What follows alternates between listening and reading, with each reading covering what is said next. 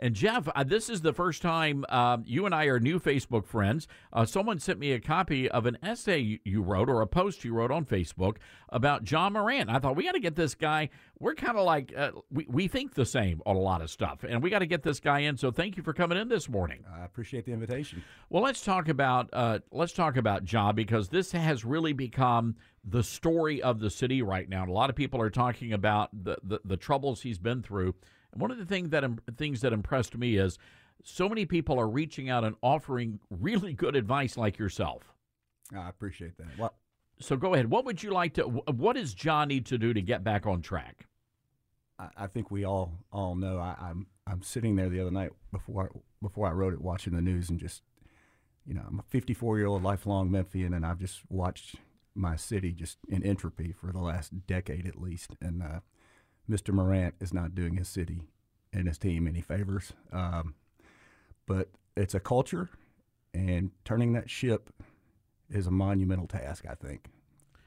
And you talk about in your piece about him being a huge talent. He is incredibly gifted, and he is blessed. And I think we heard that from Doc Holliday, one of our great sportscasters here, talking about these gifts and not to squander them. And what is your message that you want to send to Ja? Probably not unlike everyone else's who tries to wake up on the side of good every day and just, stop, take a breath, get it together, reprioritize, be a force for good. Memphis needs you to be a good human being. The kids need you. That's right, the kids, exactly. And we were talking about this on the national show yesterday, Jeff.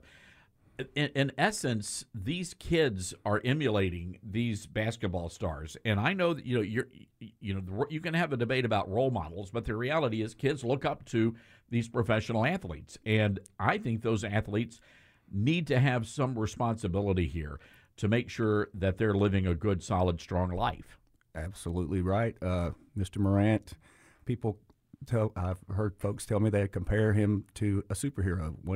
One child calls him Spider. He's my Spider-Man. Well, whether he likes it or not, he is a role model for better or worse. It's a great goes with the territory. You're right. It does go with the territory, but at the same time, you look at Ja Morant.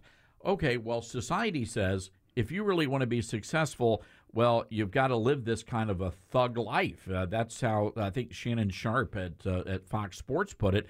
But look at what society is doing. Now they're telling you, hey, thug life is bad, and yet the music, you've got the movies, the video games, the fashion, everything is pointing you towards that kind of a lifestyle. I mean, I think we really need a wake-up call as a society. Agree. I mean, it's ponderous. It's hard to wrap your head around. Good is evil and evil is good now in Memphis. It's a very scary, sad state, and I don't know. Like I said, huge ship. How do you turn it around? It's going to take pragmatic leadership that makes tough, unpopular decisions and puts money where it needs to be put. I was at a meeting last night, and people were saying, well, we got to take the guns away. The guns aren't the problem. You need to be a responsible gun owner. I think that's the bigger issue. As one that feels the need to carry, I permit it and carry it, and I don't go anywhere without it. I can't agree more. I have to. Jeff, when I first heard the story, I didn't know any of the details. They were like, oh, yeah, he had a gun. And I'm like, well, yeah, it's Memphis. You need to have at least one gun with you. But, again, you've got to have that. You've got to be responsible. And, of course, you have to follow the rules, as every gun owner knows. You got to follow the rules depending on the state or the city you're in. Yeah, and look at the hot water now now goes now to being investigated, and I mean, none of this had to happen. It did not. But you know what? And again, I know that the argument out there is, well, he's young. But you know what? He's 23 years old, and I suspect I'm 55. So I suspect, like you, we were out in the workforce already, living on our own, making our own way at that age. When I was his age, I had a hammer and the nails, and I was building my restaurant right down the street. Wow. I mean, what can I say? I'm not to pat myself on the back, but just there's a right way to live and a wrong way to live, and it's a bad path. We have a student that comes on the program a lot, weighing in on conservative issues, and he literally told his parents, I don't want a penny from you. I want to pay my own way. I want to make my own way. I think we need more young people with that mindset. You talk about, how to fix what's broken. Maybe we get these kids off the streets into a job somewhere where they can, start earning a paycheck. No argument with that either. It's we know what needs to be done. We just how we get there. I think we're so far down the hole. It's I mean, I'm gonna be frank with you. People say hope. I think hope is a very dangerous drug. I think hope stifles action, and we need action. We do need action. And, of course, this afternoon at Memphis City Hall, I know there are going to be a lot of restaurateurs that are going to be there letting their voices be heard. And I think that's important. We need to let our elected leaders see us. And I'm curious, how is that impacting you as a business owner? Hugely. I mean, I now take a weapon to work, keep it handy. I'm out in the parking lot, every chance I get. Just here's a story for you.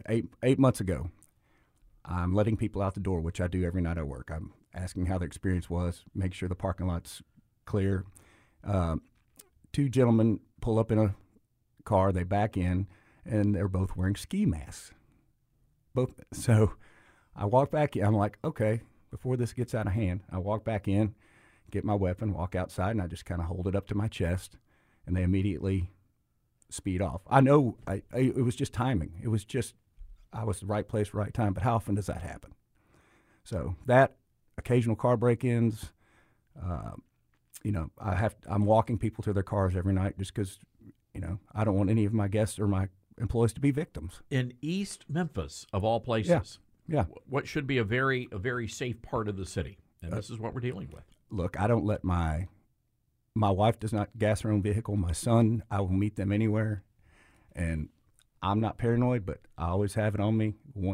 Gas pump in one hand and weapon in the other, and I'm not going to let my family be victimized. All right, folks, there you have it from Jeff Fiorinelli, who is the co-owner of Buckley's Grill. Best steak in town, by the way. Thank you. You guys fed me when I first came back from New York City in the pandemic. Those great to-go meals, amazing stuff. Thank you. That's 29 years. It's been a good run. That's, folks, great American patriot right here. You got to get yourself over to the restaurant. Make reservations, though. And highly recommended. Highly recommended. And you can do that. Just go to their website. And we're going to post that up on our website as well. And we'd love to be able to share your essay you wrote because I thought it was spot on accurate. More than welcome. And I really appreciate the opportunity to be here. Thank you. Jeff, God bless you. And good luck there. And we'll see you down there for dinner one of these nights very soon. Thanks, Todd. Thanks so much.